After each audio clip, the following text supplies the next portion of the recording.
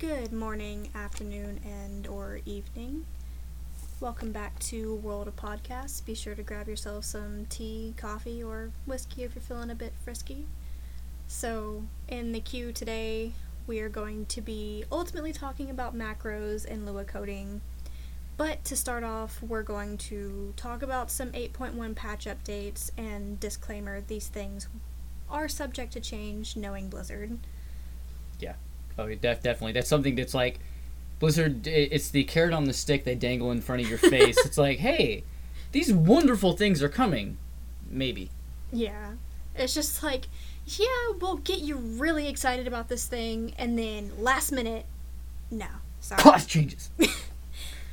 So, first up, we're going to talk about Azurite armor or is it from or for Mythic Plus? It's from Mythic Plus, and it's also from the raids as well. Alright. Okay?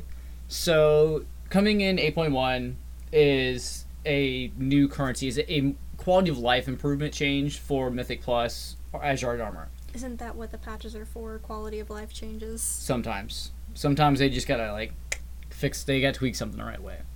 So there's gonna be a new currency that they're bringing in, and you get it from your mythic chest and scrapping / disenchanting epic quality Azurite gear.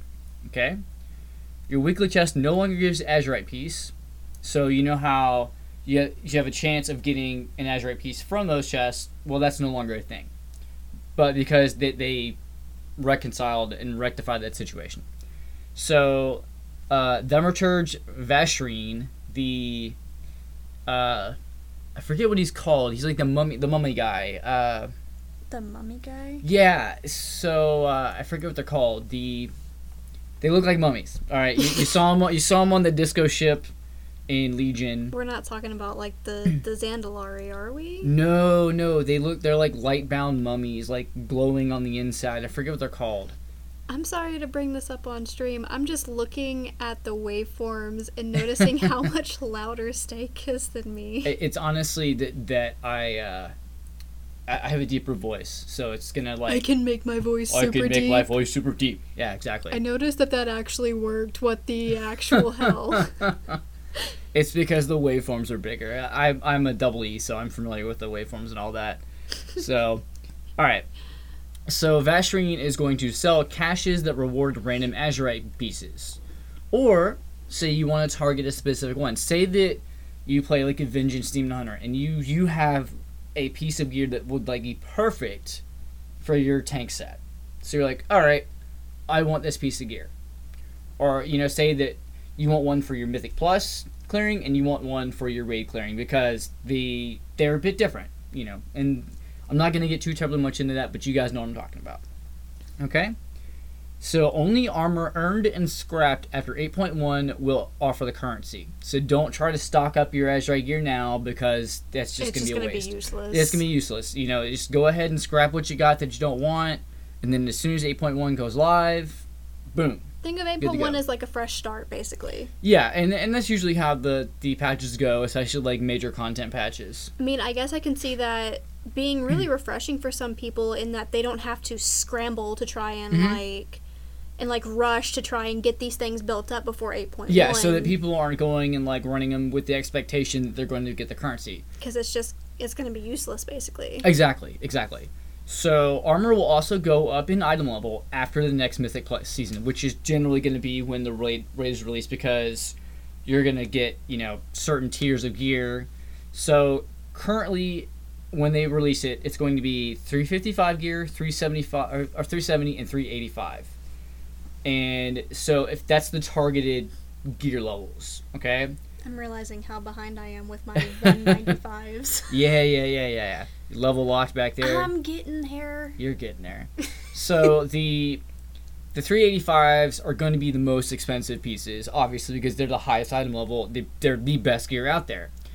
Well, as soon as the raid starts up, you're going to have this next Mythic Plus season, and the item levels are going to increase dramatically. So, let's see. So the higher the key you do, say you run a 10 versus a 7, you're going to get more of the currency from the 10 than you would the 7. So people that really, really, really just farm the crap out of those things and really are on their game, they're going to get the 385s targeted and everything like that, because they're generally your Mythic Plus raiders, or your Mythic raiders. They're people who do it regularly or very experienced. Right, they're very experienced. They have like a set crew that they run with all the time and knock it out. Yeah. All right, so that covered that. What's next on the docket here? Before we get into too much of this, I want to issue the very obvious spoiler alert, because there's going to be spoilers. Right. This is stuff that's on the PTR right now. It's like, if you're not on PTR, you're not really following. And if you're not looking at the data mines, you're not seeing it. So if you're not wanting spoilers for this part, be sure to check the description below, and I will tell you what time to skip to for the macros. Yep. So without any further ado, so when we're going into the 8.1 patch updates, 8.1 goes live December 11th of this year. The amount of experience needed to go from 70 to 90 is decreased by 40%. So basically, if you've got... It's going to be a lot easier. Yeah. Because, you're having to get to level 120 now. So it's something I've noticed myself when leveling characters around that range. It can be a bit tedious. It's tedious, but it's not only tedious, it's that the quests are longer to do what you need to do, and because of the level scaling, it gets to a point where, it's... Prior to then, it had felt very expedient, very quick to get from one level to the next, and then it just kind of draws out. Yeah. You're going from, maybe 30 minutes a level to now it's, taking... A day or two. No, about an hour. Okay. So about an hour, because, my friend recently... he just hit 120 on a Alliance character because he was going for the Iron Dwarf. Yeah. So it took him, I want to say, about a week. He hadn't been on every day, but he was, about every hour after he hit level 70. Is he a more casual player? He is now, but he's a very veteran player. He's been playing longer than I have, so he's a very veteran player to the game. So, up next is Heritage Armor is to be added for non-allied races, the Blood Elves and the Dwarves. Mm-hmm. They say that there's no reputation grind behind this, but their next statement is very contradictory of it. Yeah. Meaning that you have to be at max level and exalted with Ironforge / Blood Elves. You can start the... Okay, so when you are at max level and exalted with the Ironforge and Blood Elves, you can start the quest. So Silvermoon or Ironforge. And see, that's when they say no reputation grind. It's well, if I'm a demon hunter... Literally everything you're going to be doing to get anything is reputation grinding. For that specifically, because it's I'm a demon hunter. I'm not exalted with Silvermoon, even though I'm a Blood Elf. I've got to go out of my way. Exactly. That's reputation grinding. Granted, it takes about 2 hours to do it. Although, I think maybe whenever they say reputation grinding, they mean you're not going to have to, farm this for days at a time. Yeah, it literally takes 2 hours. So, if you're at max level and exalted with Ironforge and Blood Elves, you can start the quest and complete the scenario to get the Heritage Armor. It's a nice little, tidbit of lore from what I've seen that... Oh yeah, you get exposed to the lore of the dwarves and the dwarven armor. I will say, I'm not an Alliance player mostly. I did it just to get the iron, Dark Iron. I'm not gonna lie. So I am an Alliance player. However, that happened by accident. And if we have some time at the end of this podcast, I will come back and explain that. So the dwarves, it's the whole Mountain King kind of look with the horns on their head. They really look like what they were. Yeah. Because, so the dwarves, anybody that's not too into the lore, the dwarves were actually created by the Titans. They look very Tolkien. Yeah, well, okay, yeah. I mean, any kind of concept like that's going to be like Tolkien. Well, I mean, even, their character models looks very, They look like the guy of the Lord of the Rings? Yeah. Yeah. That's probably on purpose, knowing Blizzard. I mean, they're going to, of course, borrow from certain... I think it's more of a nice little Easter egg. It's paying homage to to the same way that thing. N'Zoth is paying homage to Lovecraft with the old gods. All the old god stuff is Lovecraftian. But the dwarves actually started out as being made of iron or being made of metal and stone. Hence Ironforge. Well, yeah. Oh, yeah. Stupidest question my friend ever asked me, back, the guy that got me started in the game, was, "Hey, I'm in Ironforge. Is there an anvil here?" Oh my god. Literally the center of the city is a giant anvil. Bless his little surrounded heart. by a forge. It's literally a forge in the center of the city. So they were made of stone or metal, and Yogg-Saron did the whole curse of flesh to be able to corrupt them, and now they're made of flesh and blood. Yeah. So there's that.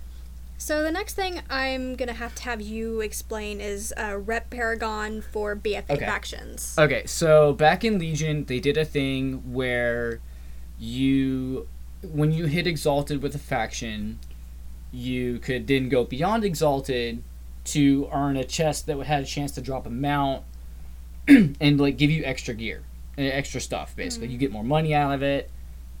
However, the Paragons in BFA, don't get too excited. They don't have mounts. Thus far, they're only going to have pets. I mean, sure, that's great for people that are into pet battles and everything. And if you think pets are cute like I do. Yeah, exactly. It's always cool to have a cute little companion pet. But they're not going to have mounts as of what they've announced. Now, like we said, that this is subject to change, so keep your eye out because there may be some right, they may do it in introduced. a future patch or something like that. Oh, and I want to touch back on the Heritage Armor stuff. So this is not just going to be limited to dwarves and blood elves. They're actually wanting to give Heritage Armor to all the original races. Oh, that's cool. And I think what they're going to do is every new patch that comes out is going to have another Heritage Armor group. They may do I know they're thinking about doing Tauren and gnomes. And the gnomes it's cool because not much armor looks good on a gnome. And they've actually got this little steampunk look going on. It's really cool. I love steampunk. So up next is Champions of Azeroth will be made account wide. I think that's pretty self-explanatory. Okay, so I do want to touch on that a little bit. So Go ahead. It's not just Champions of Azeroth. It's all reputation is account wide, and that doesn't mean oh, hey, if you get exalted with one faction on one character, that you're exalted right, with another. Right. It just means that rewards that Transmog that were locked behind reputation is no longer going to be locked. So if you unlock something, if you get exalted with one faction on one character, you will have that thing on all characters. Yeah, to be able to transmog to it. Now you won't be able to buy it from that vendor and use it on your characters. For example, if you say you get exalted with 7th Legion or an Alliance or Honor-Bound Horde, the rest of your group is not exalted with them. It's just the transmog gear you get from that vendor can then be used on the other characters.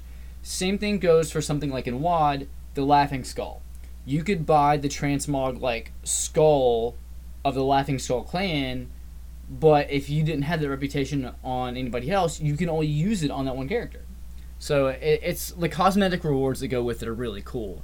The Champions of Azeroth bit in this means that your necklace is reputation locked. So you have to hit the different reputations friendly, honored, and then revered to unlock the different item levels of your neck piece.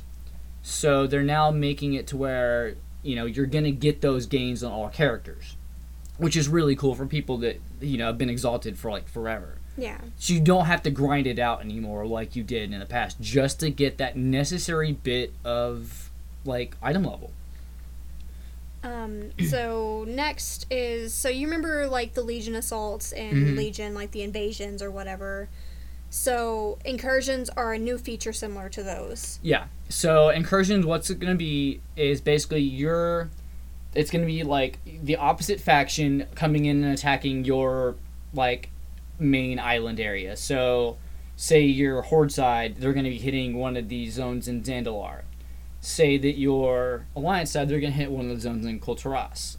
The cool thing about it is it's not as tedious as the invasions were. You're not going to have to do you have to do a bit of kind of scenario-ish type stuff, but it's not going to be oh, well, do all this, then do this, then do this, and then we're going to end it all with this. No, it's a lot simpler than those were.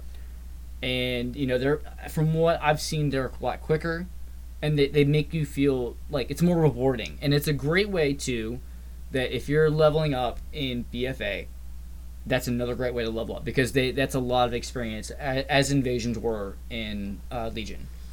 So before we move on to the next point, can you explain for those who may not know me what a Warfront is? All right, so Warfronts, the best way I can describe them is essentially like a PvE battleground. Okay, so it's like a battleground but more scenario. Yeah. So basically, you queue up for it, and at this point, they're really impossible to lose. Like, you just have to absolutely be doing nothing the entire thing. So the current Warfront that's out is the Arathi Basin one. And you Wait, that's a Warfront? Okay, so you got the Arathi Basin battleground. And there's a Warfront? And there's a Warfront in Arathi Basin. So it's actually, the whole zone was revamped from its Cataclysm Are you sure redesign. You're not talking about Arathi Highlands? Arathi Highlands. Yeah, not Arathi Basin. Okay, that's where I was confused. My mistake. Sorry, guys. No, but it's based in this. So the Arathi Basin battleground is actually based off that zone. And okay, so since we got the explanation out of the way, because I do kind of want to move this along so we can get into the macros. Coming in 8.1 is the Darkshore Warfront, which is Night Elves versus Forsaken themes. Right. And it's outdoor zones to be updated like Arathi Highlands, so there will be quests and raids. Right. So basically, Darkshore is going to be updated to, like, it's going to get a nice new refreshed look, which is really cool. Yeah. So up next is War Campaigns with Alliance leading Direct Strike at Sandalari Fleet. And 2 new raids, Battle of Dazar'alor. Coming sometime in January. It is theorized that it'll probably be around mid-January. I think it was, Talias and Inevitale you were watching? Yeah, I was watching that and I was like, okay, because I was trying to make sure I stayed, up to date on, like, when it's going to be launched. What is theorized is around probably the 8th or the 15th, somewhere around that area. So the Battle of Dazar'alor is a 9-boss raid where the foe is the opposing faction. So the Alliance will join Jaina and her forces, and fight their way to the pyramid and confront Rastakhan. The important thing to note about this is that Jaina will still be your final boss. Right. Because what will happen in there is... flashbacks, basically. Yes, and the Alliance players will be converted to Horde players, and you will fight against Jaina. You'll actually, interestingly enough, you'll get the Horde racials. Yeah. So if you're, you'll get, like, an Arcane Torrent, which So is if you're, cool. like, a Night Elf, you will be a Blood Elf, basically. I don't know the exact racial conversions. Okay. Either way, if you are Alliance, you will be Horde. So from the Horde side, you will try to defend the pyramid, and Jaina is the final boss. Except there's I don't know if there's a flashback still. No, okay, so the way that works is that some of the bosses have little tweaks to them. Like, I think the gorilla boss in there is when he's fighting for the Alliance side, like when you go on the Alliance side, he's been corrupted and is now undead. Yeah. When you go on the Horde side, he's alive and he's, like, tough. Like I said, the important thing to note there is whether you are Alliance or Horde, Jaina will be your final boss, which I know I don't think she's gonna die, but it's still gonna break my heart. I don't want to release the spoiler on that. I mean, you can kind of... Yeah. I myself am not sure whether she is or not, so that's a nifty little thing for me. So the second raid that is coming is Crucible of Storms, and it's a 2-boss raid located under the Shrine of the Storm that hints at Queen Azshara and N'Zoth, which has kind of been confirmed as far as I know. Yeah, it's been confirmed. Because, I mean, if you're dealing with Queen Azshara, you're by proxy dealing with N'Zoth. Yeah, I mean, he's paying her bills, he's her what, sugar daddy, I think? But, like, okay, so... No. Okay, so everyone seems to think that Queen Azshara is N'Zoth's bitch. Yeah. But it's kind of the other way around. I mean, we all saw... You watch The Warbringer, and it's like, this person is not afraid of him. Exactly. So it's basically Battle for Azeroth's Trial of Valor raid. Yeah. So, okay, and I kind of want to, like, discuss a little bit on that. So, there is a kind of Easter egg in the Alliance intro cinematic where Jaina is having a nightmare. She wakes up from the nightmare and spills black ink on the map. Is that the cinematic that we watched a while back? I think I've seen where it. like she sees herself as a little kid and then like her dad singing to her. Yeah. So she spills ink on the map, and the way, like the location it spills on is Stormsong Valley, which is heavy N'Zoth. Oh yeah, it's heavy Lovecraftian themes because they're. So basically, it's a hint at N'Zoth without being extremely direct about it.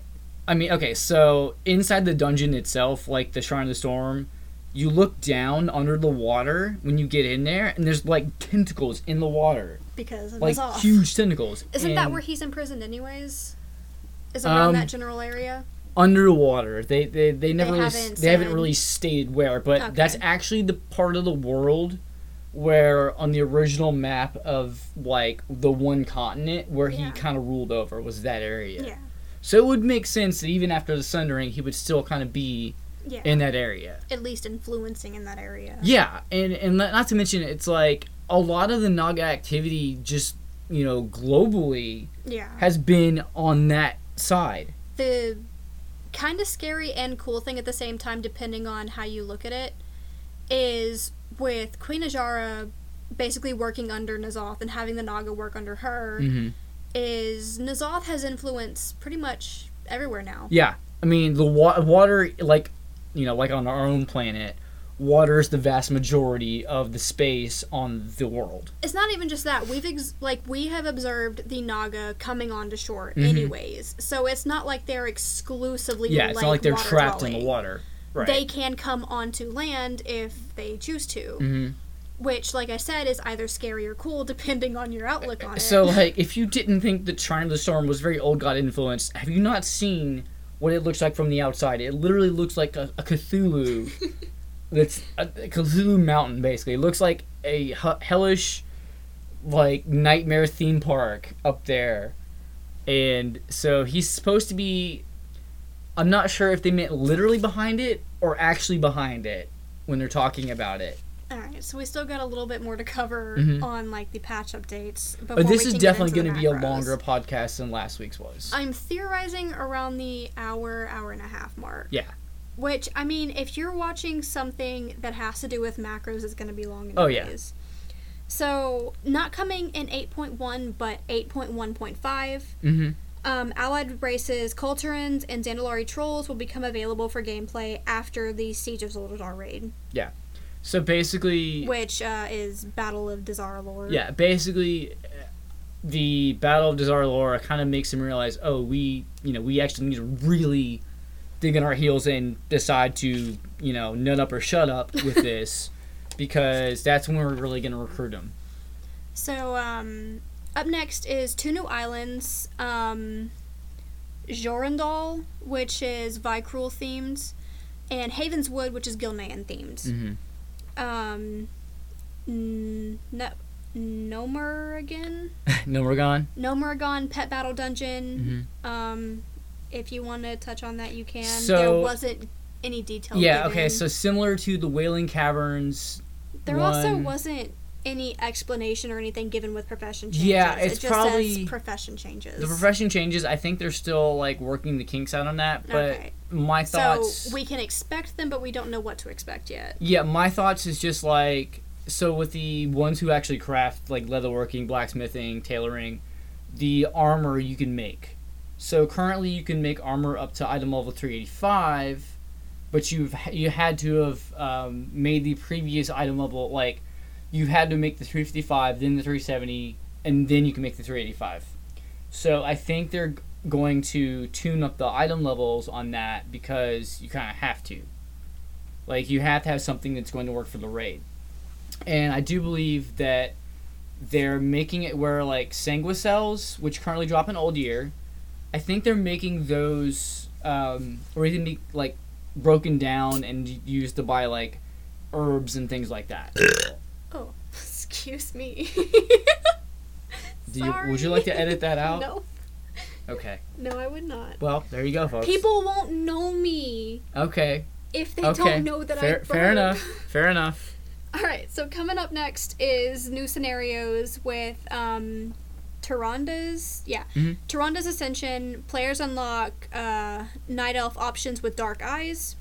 Cooking scenarios with Nomi, so expect burnt food. Yeah, lots of burnt food. You're gonna find out that Nomi is actually the villain of the entire game. He's working with Lord Walker Cho because that's gonna happen. Oh, you thought Sylvanas burned down the World Tree? No, it was just Nomi, another fucking kitchen disaster. Gordon Ramsay would just ream him so badly. Like, hey Gordon- mate, so what are you doing here? Gordon Ramsay would be like, I've seen Wes, but fuck you. Finally, some good food. This is better than anything on Kitchen Nightmares. So, an unknown Toldagar scenario. They say it's unknown, but What we're theorizing is Sylvanas wanting Lady Ashvane because Yeah. she is useful. they actually currently on the live version of the game, when you go into Toldagar as a horde, you get to the top, you kill the last boss, you kill the Overseer, and then Nathanos walks up there and is like, alright, we got the Overseer's keys, now we get our asset. So, you're the one who brought up to me that you were theorizing that Sylvanas wants Lady Ashvane. What are your motivations behind thinking that? Okay, so Lady Ashvane, for one, her whole crew has basically been making Azerite, like, weaponry. So, think- like, cannonballs, I like, think guns. another part of your, like, I guess, thought behind it is Sylvanas wants to conquer the Alliance. Mhm. Lady Ashvane wants to rule the Alliance. Lady Ashvane basically wanted to rule over Colteris. Like, so bit of a spoiler alert. So I mean, we already issued a Yeah. spoiler alert for this. she basically tries to do a coup of the Proudmoore, who is like they're the top Is of that the line. is that referencing the cinematic where Jaina calls back the Yeah. fleet? Yeah, so that's after the Siege of Borealis mythic, which you have to do as part of the whole quest line as Alliance to like finish it up. Yeah. Okay. So, next on the new scenarios portion is Heritage Armor scenarios. Mm-hmm. Up next is Vol'jin's story continues. So, if you don't know, Vol'jin's story is him trying to figure out who influenced him to make Sylvanas war chief. And not just that, like he's also trying to figure out who brought him back. Yeah. He's and- not quite dead. He's like in between. He's something more than just being a spirit. Yeah. He's not a spirit, but he's not, like, an undead either. It's weird because the Lich King didn't bring him back. Mm-hmm. Juan Samdi didn't bring him back. It's ongoingly unknown. Yeah. So okay. Nobody so far has had motivation to bring him back or to make Sylvanas war chief because she fucks with the balance of Yeah. everything. Yeah. So a bit of spoilers on this because I like this. I love this topic. Basically, he goes to. Look, man, just suck Bon Samdi's dick already and get it over with. You want to make a deal? So he goes to you go to Bon Samdi and Bon Samdi basically calls out Sylvanas. He's like I don't like her. She screws with the balance. She has a tendency to keep the things she kills. Exactly. She's like she messes with the natural order of life and death.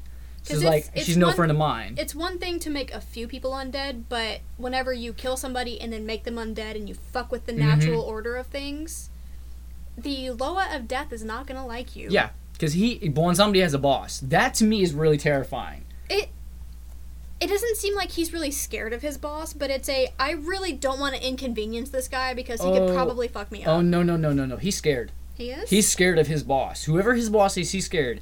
That he Watch it be like this tiny little like squirrel thing. Like the episode of Amazing World of Gumball. Yeah. So, the earlier Vol'jin stuff, you go and you take Vol'jin's ashes, or you take the urn to Bon Samdi, and he tries to get, he's like, all right, Vol'jin, come on out, man. Or come on out, Mon. And he's like, Don't do that accent anymore. he's like, all right, where's the spirit? And he goes, oh, no. He's like, where be the soul? He's like, I haven't lost a soul in this long. He's like, the boss ain't gonna be happy about this. And like, he's genuinely scared. Yeah. Because whoever his boss is can unmake him. So you essentially go to the different like death figures. So you go to Bwonsamdi, and Bwonsamdi basically says, I didn't do it. I don't have that kind of power. Then you go to the Lich King, and the Lich King's like, no, I didn't do it. And he also gives the option of staying there forever or leaving then. Yeah, it's like either you leave now or you stay here forever. You're not dead. Why are you here? Yeah. And then Aegir, who is a figure in Legion, who is a massively powerful, like, Titan person. Yeah. And, like, a Titan construct. And she basically says that it's not within her realm of power to do that. And to me, that says that something really big's going on, because I really think it was, like, old god influence. If not old god, that's just my theory. Like, something had to create it, because Aegir is massively powerful. Aegir essentially, like, rules over the Valkyr. The reason, since I'm, like, I guess an anime girl now, the reason that I think it's old god influence is because Sylvanas is an undead. Mm-hmm. She can't be corrupted from them. Mm-hmm. And so if he manipulates the people around her to corrupt her and put her in a position where she can abuse power, it makes it a lot easier. Although I will say that having hasn't there been like spoilers of her wielding the Yeah, and actually that's something else I want to touch on after we cover the last bit, because that's something that I don't think that was mentioned on there. All right. So, like, Vol'jin, I theorize, is a Loa. I think what's going to end up happening is that after Razan was killed and drained and everything like that, Rastakhan said, hey, I want to make a deal with Bwonsamdi because I need to save my kingdom. Yeah. So now his whole family line is bonded to Bwonsamdi, which is very bad, because that essentially just, it damns them. Yeah. It's a very bad bargain. I think what's going to end up happening is because the Zandalari, even though Vol'jin was a Darkspear troll, the Zandalari have massive respect for him. Yeah.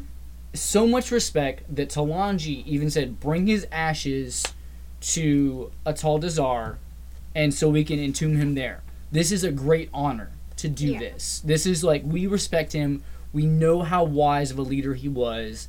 Bring him here so he can rest in peace. I think he's going to be a Loa, and I think he's going to essentially replace Bwonsamdi, because I think even Bwonsamdi hints at him potentially being a Loa, just without coming out right and saying it. Yeah. Because Vol'jin represents everything that the Zandalari revere, everything that they respect. Like, he's strong, he's courageous, he's a good leader. Yeah. He basically... So when Thrall made him war chief, he made him war chief because he, like, actually got up the guts to go against Garrosh and to depose him. And he led with honor. And even Varian Wrynn was like, okay, he's like, the Horde did a lot of bad things under Garrosh. He's like, but you didn't do that. Yeah. It's like, you did this with honor. He's like, so I respect you. I'm not going to attack you now. Yeah. So let's power through the last few things here, because there's not much left. The allied races are able to unlock. Okay, so you're able to unlock Legion allied races faster. Mm-hmm. Class changes not set in stone, but keep an eye out on Elemental Shaman, Shadow Priest, and Prot Warrior. Prot Warrior, you guys probably are gonna get one. I'm gonna be honest. That you guys know that you're like the bastard children of Blizzard, and they're just never going. They're never gonna do it. So the last thing here is model updates. The Draenei totems will now be more high def. Mm-hmm. More like basically a higher polygon count. Yeah. So they'll look a lot smoother than they do now. So that about covers. Alrighty, so I'm gonna let you kind of take over here, because okay, you know a lot more about macros than I do. Yeah, being the seasoned player that I am, I've been using them for a long time. Now, and remind us how long you've been playing Stake? I've been playing since 2007. Jesus. Like about February of 2007. So I was a noob for a long time, I'll admit. But we all started. Yeah, you gotta start somewhere, right? Nobody starts out being like an expert. And a friend of mine like started showing me macros, and they just became really beneficial, and I started using them more and more. And the more I looked at them, the more I could kind of grasp the code necessary to do them. I want to point out, in your own words, Steak, whenever research was being done on this, even Steak learned something from it. I learned more about macros than I had known before, and it really helped me to break down the coding. Yeah. So there's a website that we're going to put in the... There's quite a few links for you guys to kind of paw through. Yeah. That I will be sure to link. I'm not sure if we'll get around to actually, I guess, saying the examples of, the Lua macro coding. Mm-hmm. However, if you follow us on Instagram, I will have pictures up there that you can actually see and get a better feel for it than if we just And there's said definitely ones, some specific ones I do want to cover, just because, for classes like healers, I know especially one of my friends is wanting to know this kind of stuff. So, what I mean is, these are just examples and they may be outdated. So a lot of them are repeats, too. Yeah. So, it's just nice to actually see a visual. So be sure to follow us on Instagram, and I will show you pictures of the research I put in for the examples. The website I was about to reference, though, you essentially copy paste your macro into it, and it explains what the macro does. That's pretty cool. So, all right, macros. Let's start with the basics. Okay? So, they can put multiple actions on the same button. Actions that trigger the global cooldown, however, will stop all later GCD actions. It will literally stop the macro right then. And that's because global cooldowns prevents you from doing anything, right? Yeah, it essentially locks you out of doing anything else other than things that are off the global cooldown. Granted, tank defensives and things like that are off the global cooldown. So, there are some abilities that are off the global cooldown. So let me ask you something that if there are things that are exempt from it, why is it a global cooldown?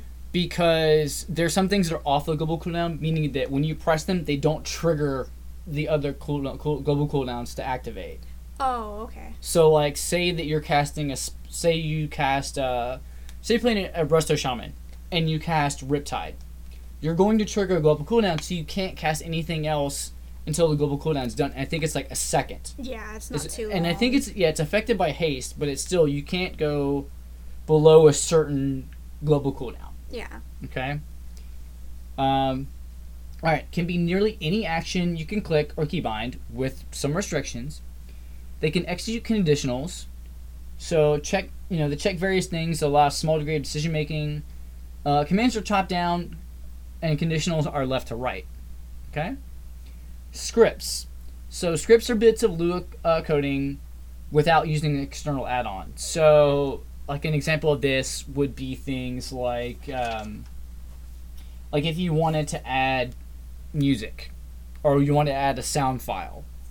Like the Owen Wilson, wow. Yeah, exactly. So, well, you would have to add something, if you want to do it with a macro, you go to Wowhead, and they actually have a whole database of sound files. Yeah. Which is really cool. Alright, so what can they do? They're mostly used for items and abilities. You can use them to send messages, equip gear, change your spec, adjust your settings, etc. So you can use them to yell something when you press the macro, I'm the Lizard King, I can do anything. I think I have one attached to my Lust that says, it's clobbering time or something like that. Oh my gosh. So they're prefaced with the /. That's the one that, goes from down to up, going toward the right-hand side. All right, for those that aren't familiar with that. Now, for example, you got /use, /cast, /say, /equip, /console, /cast sequence, /target. Wowpedia has the full list, and it explains what each one kind of does. A very unique function is the # or the hashtag show tooltip, all one word. It shows the icon. It gives the info for the ability, for the item and ability, as if you drag the spell directly out of your spellbook. Okay? So what can they not do? And this is really important because a lot of people are like, well, I know that I can do this in macro, but what am I limited to? They cannot make smart decisions. No spells that are based on cooldowns. They can't check for active buffs or have all abilities on one button. Okay, so you do have... Sorry. So you do have a situation to where, say that you want to make it heal the lowest health target. That's a smart decision. That's something that is actually forbidden by the game, because say that you get into a situation where you have a tank who is at 60% health and you have a DPS that's at 61% health. That tank has a lot higher chance of surviving at 60% health because they can just pop a cooldown, they can heal themselves depending upon their class. Yeah. They have ways of mitigating damage, or even like having another tank taunt off of them. It's because the tank is built for damage. Exactly. DPS is not. Like a tank at 60% health has more health than the DPS at 100% health. So, because like I think I'm a Demon Hunter, I've got like 300,000 health and 325,000 health in like a random like heroic queue or whatever. And so a tank has a lot of health, and that's because they take a lot of damage, so they're meant to. But say that DPS was at 60%, or 61%, so your smart heal that you're trying to get with this macro would end up healing the tank and not the DPS that actually needs the heal. Yeah. The DPS has a high chance of dying if they don't get that heal within like the next second or two. Basically, a macro cannot make up for your common sense and situational Yeah, awareness. you have to have some of your own ability to do so. Okay? So they are limited to 255 characters unless you use an add-on. So that 255 character limit, that's what? Like, that's the general internet limit, right? I mean, it was the limit for tweets and stuff. Yeah, I mean, I think that's a pretty standard limit just because, like, 256 is a big number in, like, computing. Yeah. It's a very, like, code-based number. Because it's a hexadecimal type thing. You can only have so many characters in there. I mean, like, if you're writing just a basic macro and not, like, full-blown coding, you really don't need more than 256 characters. Yeah. They cannot circumvent the GCD. There are some exceptions, and you'll have to look into those yourself because it's, like, really specific examples. Yeah. It cannot simulate additional key presses. So you can't say, like, well, what if I press this and this and this, too? No, it can't do that. It cannot include a delay for most commands. So you can't actually fake a delay to where, like, oh, well, I want multiple GCDs in here, so you can't put, like, a timing delay in there to make it as if you had done the GCD. Okay? Alright, the next one is conditionals. So, conditionals is just like what it sounds like. It's a conditional thing. They can extend the macro interface. So, essentially, they're like if-then statements, basically. So, I'm gonna give some examples because they're very limited commands. So harm, and it's in brackets. It's in closed brackets. Okay. So harm in brackets means a different spell when an enemy is targeted versus when a friendly is targeted. So if you do, /cast harm in brackets, your attack spell, semicolon, healing spell, what it's going to do is it's going to do your attack spell if you have an enemy targeted, and it's going to do your healing spell if you have a friend targeted, like an ally targeted. Yeah. Okay? You can actually use multiple multiple conditionals within it.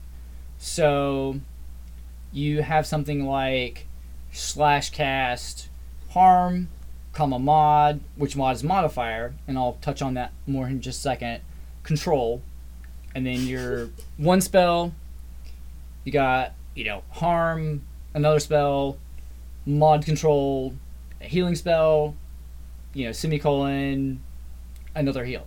Like, they get really complicated, but when you break them down, they're actually pretty simple because you can say, oh, this is like, it's because macros go off of the first true condition, that's what happens. So from left to right, the first condition that is true in a macro is the one that will happen. Yeah. So, basically, if you're saying mod control...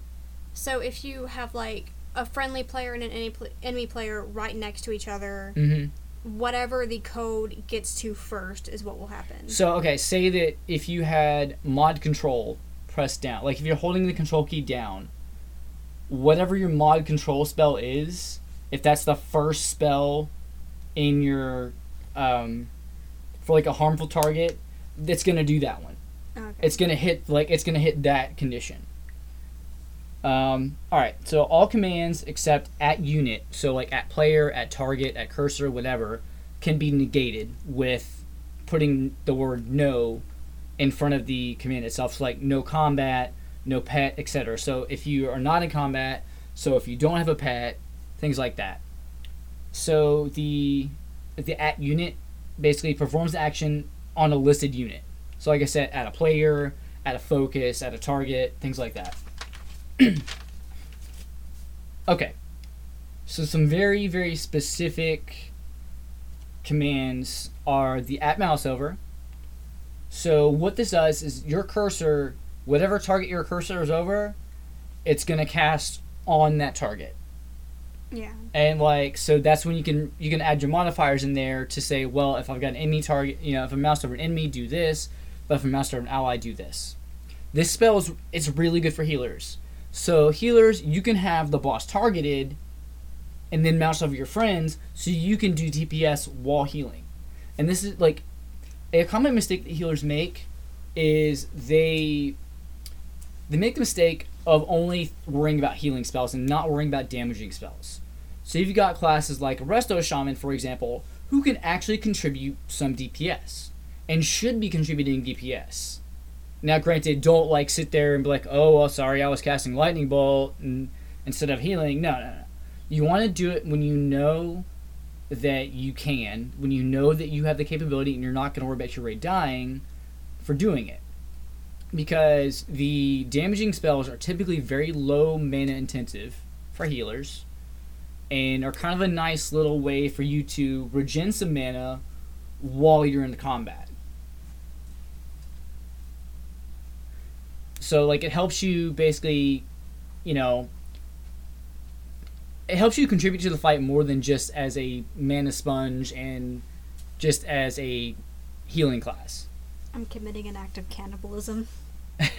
Pizza's over here eating pizza. Okay. Good deal. Alright, so the modifier command. So, this is different spells. They're with Control, Shift, or Alt. So, if you just do mod, it's any modifier that's pressed. Mod : Shift is only Shift. So, and that applies to Control or Alt. So if you have mod : Control Alt as one word, you basically, when Control and Alt are pressed at the same time, then the spell will happen. So you also have a / if you put it between the modifier commands, modifier keys, it makes it to where it's or. It's if Control is pressed or if Alt is pressed, it will do this, instead of both things have to be pressed at the same time. So it's kind of like really basic coding, and it's it just depends upon how complex you want to make your macros at that point. It's the difference between beginner coding and I've been macroing for a bit now. Yeah. Oh yeah. Alright, so the next command is the button command, or BTN as it's abbreviated, because you honestly want to truncate your macros where you can.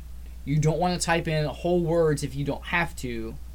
If the commands can be shortened, that's the best to do, because you're limited to 255 characters in the macro. Yeah. Okay? So the button, it's which button used to click the macro. I am not fond of these strictly because I use keybinds. I don't like clicking on my spells to do something. That's a little bit weird for me.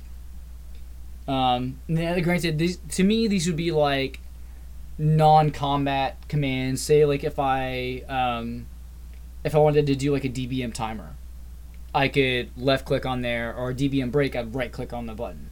So that'd be that kind of thing. Okay. The next command, or next commands I should say, are exists, help, harm, and dead. So they are the status of the target. Exists means that there's a target, which is pretty simple. Yeah. The other commands actually imply exist. So you don't have to have exist with help or harm or dead. Because if the other ones are true, exist is true. Yeah. Okay? So help and harm are friendly versus hostile target. I mean, it's pretty straightforward there. Dead if your target's dead. They're pretty simple. And all these can be negated. So no exist would mean if there's no targets. No help means that it's not a friendly. No harm means that it's not not a hostile. And then no dead means that you have a target that is alive. Yeah. So combat, if you're in combat, talent :R/C. So this checks for a talent in a row in a column. So R is the row, C is the column. You use a / in between the row and the column. So do like talent : row 5, talent 3. And what it'll do is if you have that talent, do the spell. Otherwise, use another spell. It's really good for classes like a hunter, for example. If they have the camouflage ability, if they have it talented, well, say if I have camouflage talented, use camouflage. Otherwise, use an Invispot. So it's really good for that kind of thing. Alright, and then you have things like stance, form, and stealth. These are basically just check your current status. So if you're a rogue or a druid and you use the stealth command, you're basically checking to see if you're prowling or in stealth. Pretty straightforward. Stance and form are essentially identical commands. And you can switch them out either way. So they apply to warrior's defensive stance. I think this one's a bit outdated because warriors no longer have that form like they used to. You used to have berserker stance, defensive stance, and God, I don't even remember anymore. Basically, you just had like a battle stance. There we go. So you could switch between those stancing. Druids, however, do have stances. So they have, bird form, or travel form, tank form, caster form. So it honestly, play around with it, see what you get, and for more specifics, it's actually in the different kind of class forms to do that. Alright, equipped and worn. It tells if there's a certain item type equipped. So you have equipped shirts or equipped shields. And worn is only for specific item type and not individual by name. So equipped, if you want to check for a very specific shield or something like that, then you want that. If you're saying, well, if I have a shield on in general, go with worn. Okay. Pet, and this applies to things, like warlocks, hunters, mages. It checks if you have a pet. And if you don't have a pet, that's the no pet. So you can actually say, well, if I don't have a pet, do this. If I do have a pet, do this. They're really, like I said, if then really specific kind of things. Spec command checks what spec you're in. So say if you can have a macro that determines whether you're in, Havoc spec or Vengeance spec. So it could say in one spec it would do this ability, but in the other spec it does the other ability, which is really cool. Okay, action bar checks your current action bar. Group, and you got group party, group raid. Group is for any type group. The party specifically if you're in a 5-man dungeon party. And the raid is good for any size raid. So it's basically to say, well, if I'm in a raid, do this. But if I'm in a party, do this. And that's actually, you could do that to change your talents, which is really effective.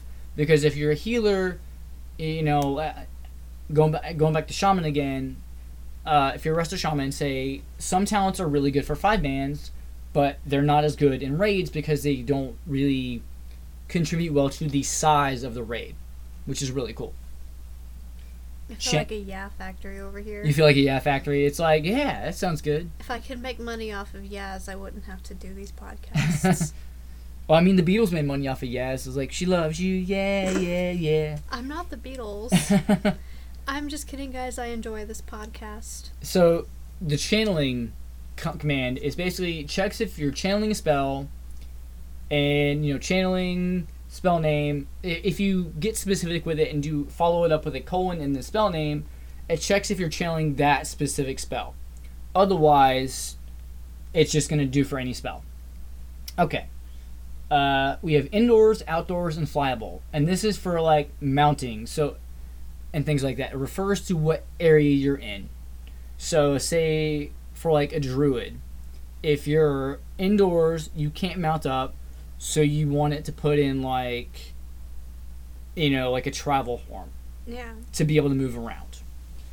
Which is really good. And then there's mounted, flying, and swimming. So that's the current movement status. So mounted checks if you're mounted. Flying checks if you're mounted and flying at the same time. And then swimming checks if you're swimming. And it doesn't matter if you're on top of the water or under the water, as long as you're, around water, be you sitting on water or floating or underwater, doesn't matter. Wild Sammy appears. Alright, so I'm actually about done with this. I may give a couple of examples. I definitely want to touch on the healing macro because it's really good. Are you seriously already done? Just about, yeah. Wow. So scripting. What is possible with scripting in a macro? So you're essentially running a mini or micro add-on. Okay? So it is still restricted to the 255 character limit. So, example, announcing cooldowns or, crowd control in a raid, calculating variables like your getting your different ratings, like your haste rating, versatility, crit, mastery, whatever. So you can actually run a script to get that data from the game and then report it out to you in /say, which is really cool because I have one that runs my defensive stats on my warrior. And it was how I was able to determine, my, how much of this was actually going to block. And, what percent, what was my actual mitigation amount. Things like that. It's really kind of neat. So, let's see. And it can return result. So, as an example, how many glyphs you have left to learn, or non-protected spellcasts, which, which mount to use based on which zone you're in. So they're done with, instead of the /cast or /use, they're done with /script or /run. Alright. The next is the tool as a tips, tricks, and shortcuts. So for example, like I mentioned, the 255 character limit. So you want to kind of cut corners where you can with macros to save yourself some character limit.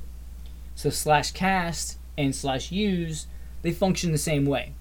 And they did this a while back. They made them function the same way. Use used to only be 4 items, whereas cast was only for spells, but now they work the same way. You want to reduce additional white space. So say you did /use, had 2 spaces, had a space, then did help, had a space, then flash heal, and then it's the same thing as having it /use, help, and then flash heal literally on the end of the bracket. So the coding like that, it basically works out is it still computes it. Limit white space where you can, because that'll save you a lot of, extraneous effort and things like that.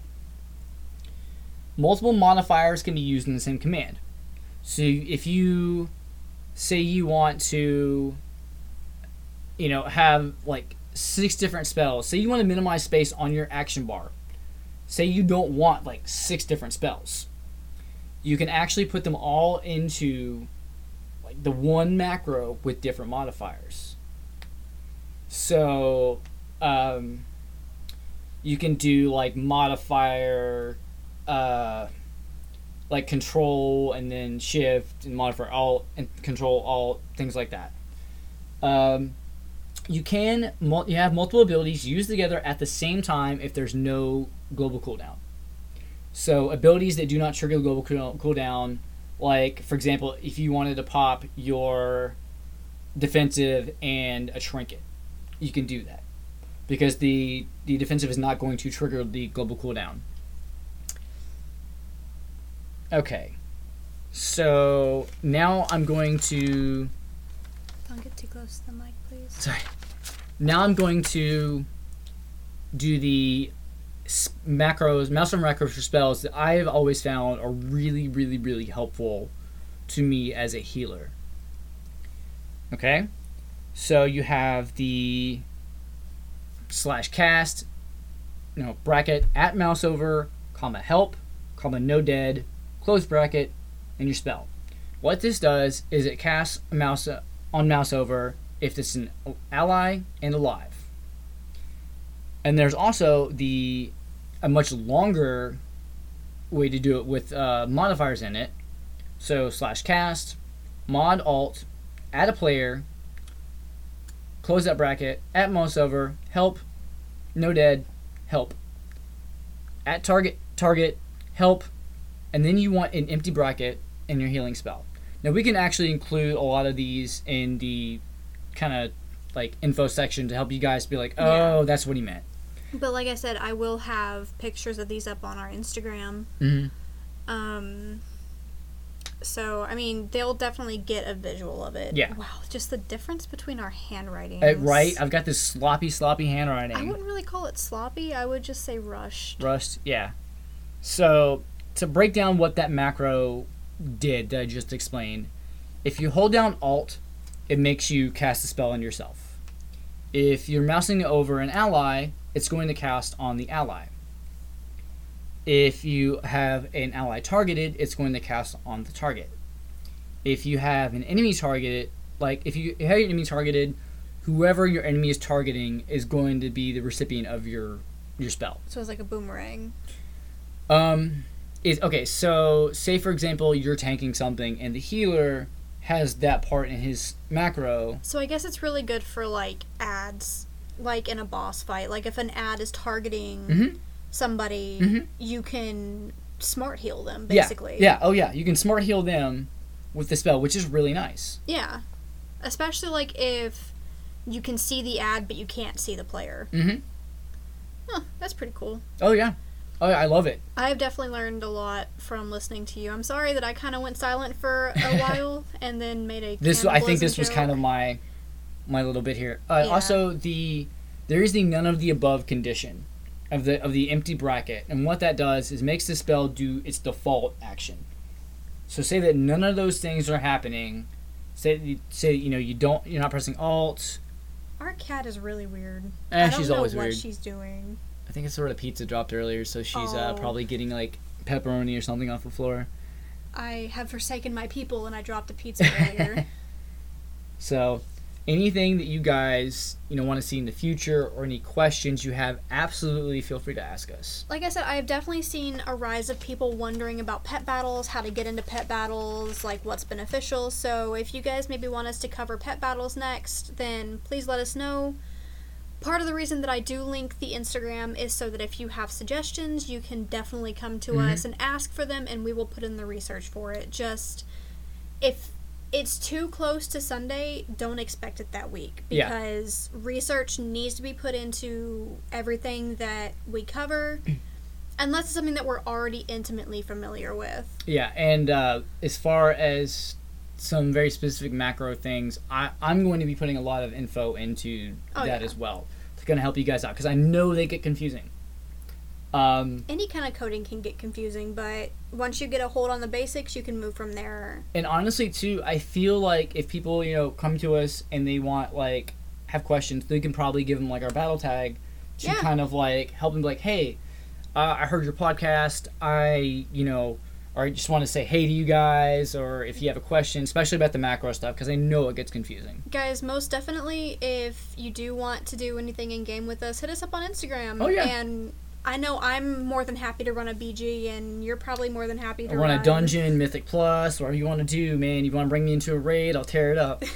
I mean, that's even good if you want to, like, maybe see somebody play a certain thing to get a kind of feel for it, and maybe somebody who has been playing it for a while. So something else I wanted to bring up on the macro thing, and I think that we actually brought this up a little bit last time, was the class discords. Oh, yeah. So the class discords will generally have helpful macros to you. Yeah.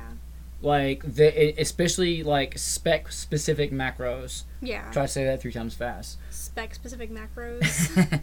So, you'll go into, like, the Fellhammer Discord, and they'll have helpful macros. Or you could even ask other players in there, like, hey, what's a good macro to use for this? As I pointed out last time we brought this up, it's a Discord full of people who play these things regularly and are very intimately familiar with their class. I had a question earlier, and like I went in there and I asked them, and I got some really, really good, strong results. Like, I feel better after like going in there.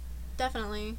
So you can honestly go in there and talk to these people and get like real, like in real time response, because there's generally always somebody active in there to talk to.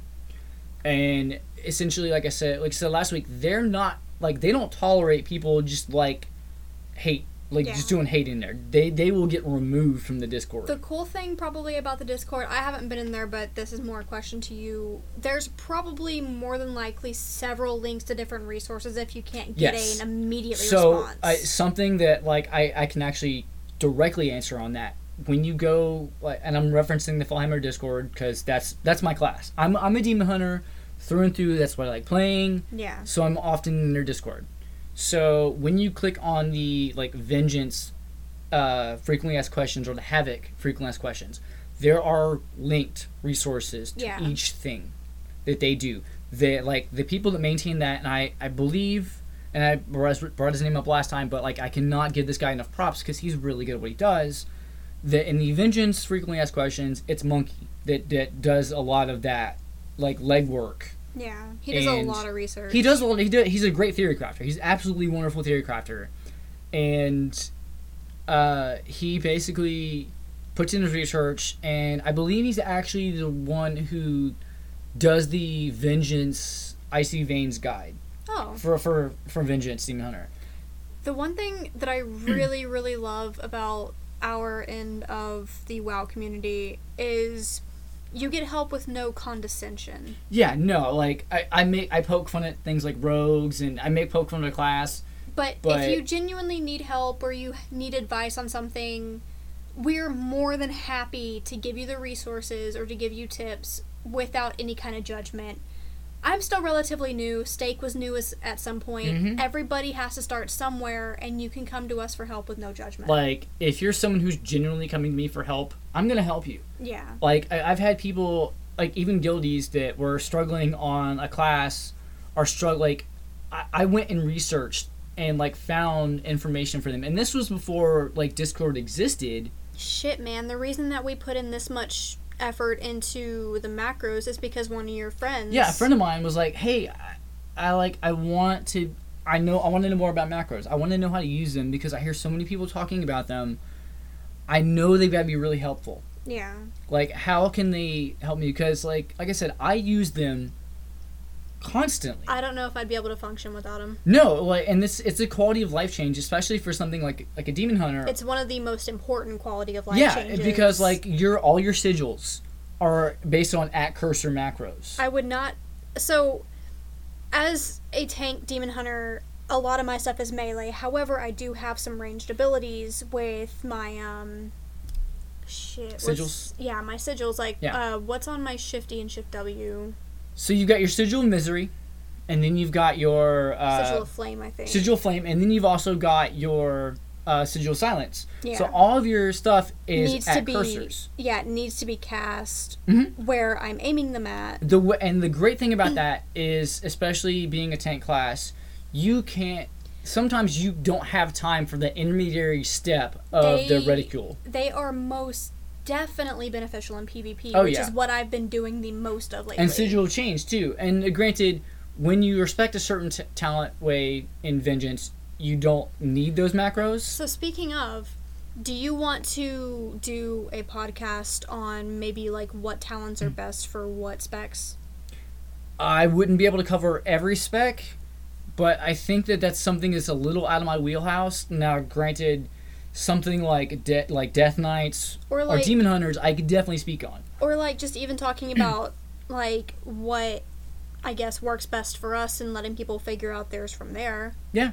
And like giving them the resources. I will say that there's a lot of cookie cutter builds out there, but it's honestly a thing to where whatever works best for you. What works best for you? What can you work better with? Okay, so I'll give you an example on that.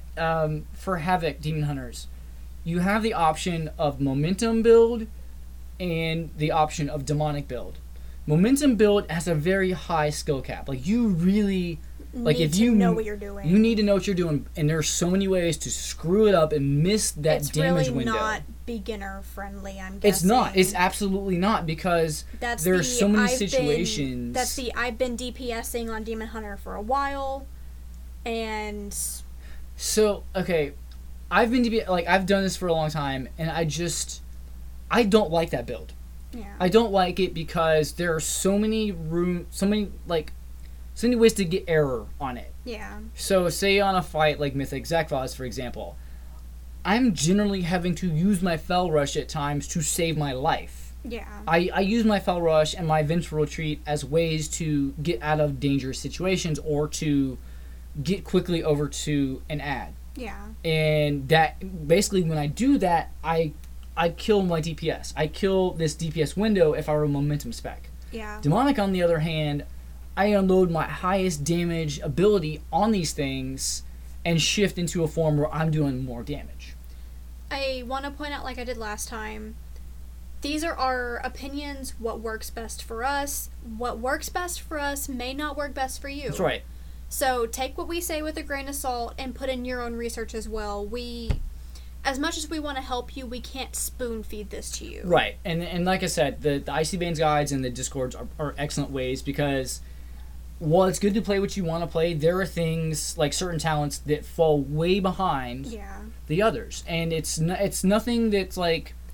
I mean... It's just tuning, honestly. Your research also should include trying different things out on your own outside of research and just seeing what feels more organic and best for you. I want us to put this in the comments too. Raid bots is an excellent way to sim yourself. I used to use SimC, but it's basically wonderful SimC, and you can sim multiple things at once. It's beautiful. Which reminds me, when we're done, I need to update my DBMs. Okay. Good deal. But... yeah, I hope that you guys enjoyed listening to this podcast. I hope you learned something new. I'm sorry if I just kind of got a bit droning there. I definitely do want us to have things in the comments here that we can actually like help you guys get a visual, because especially the macros, they're visual things. They're very easy to mess up. Oh yeah. So. But yeah, I hope you guys enjoyed this. I hope you learned something new and got a laugh out of my cannibalism jokes, because there's plenty more where that came from. But until next time, guys. See ya. See ya.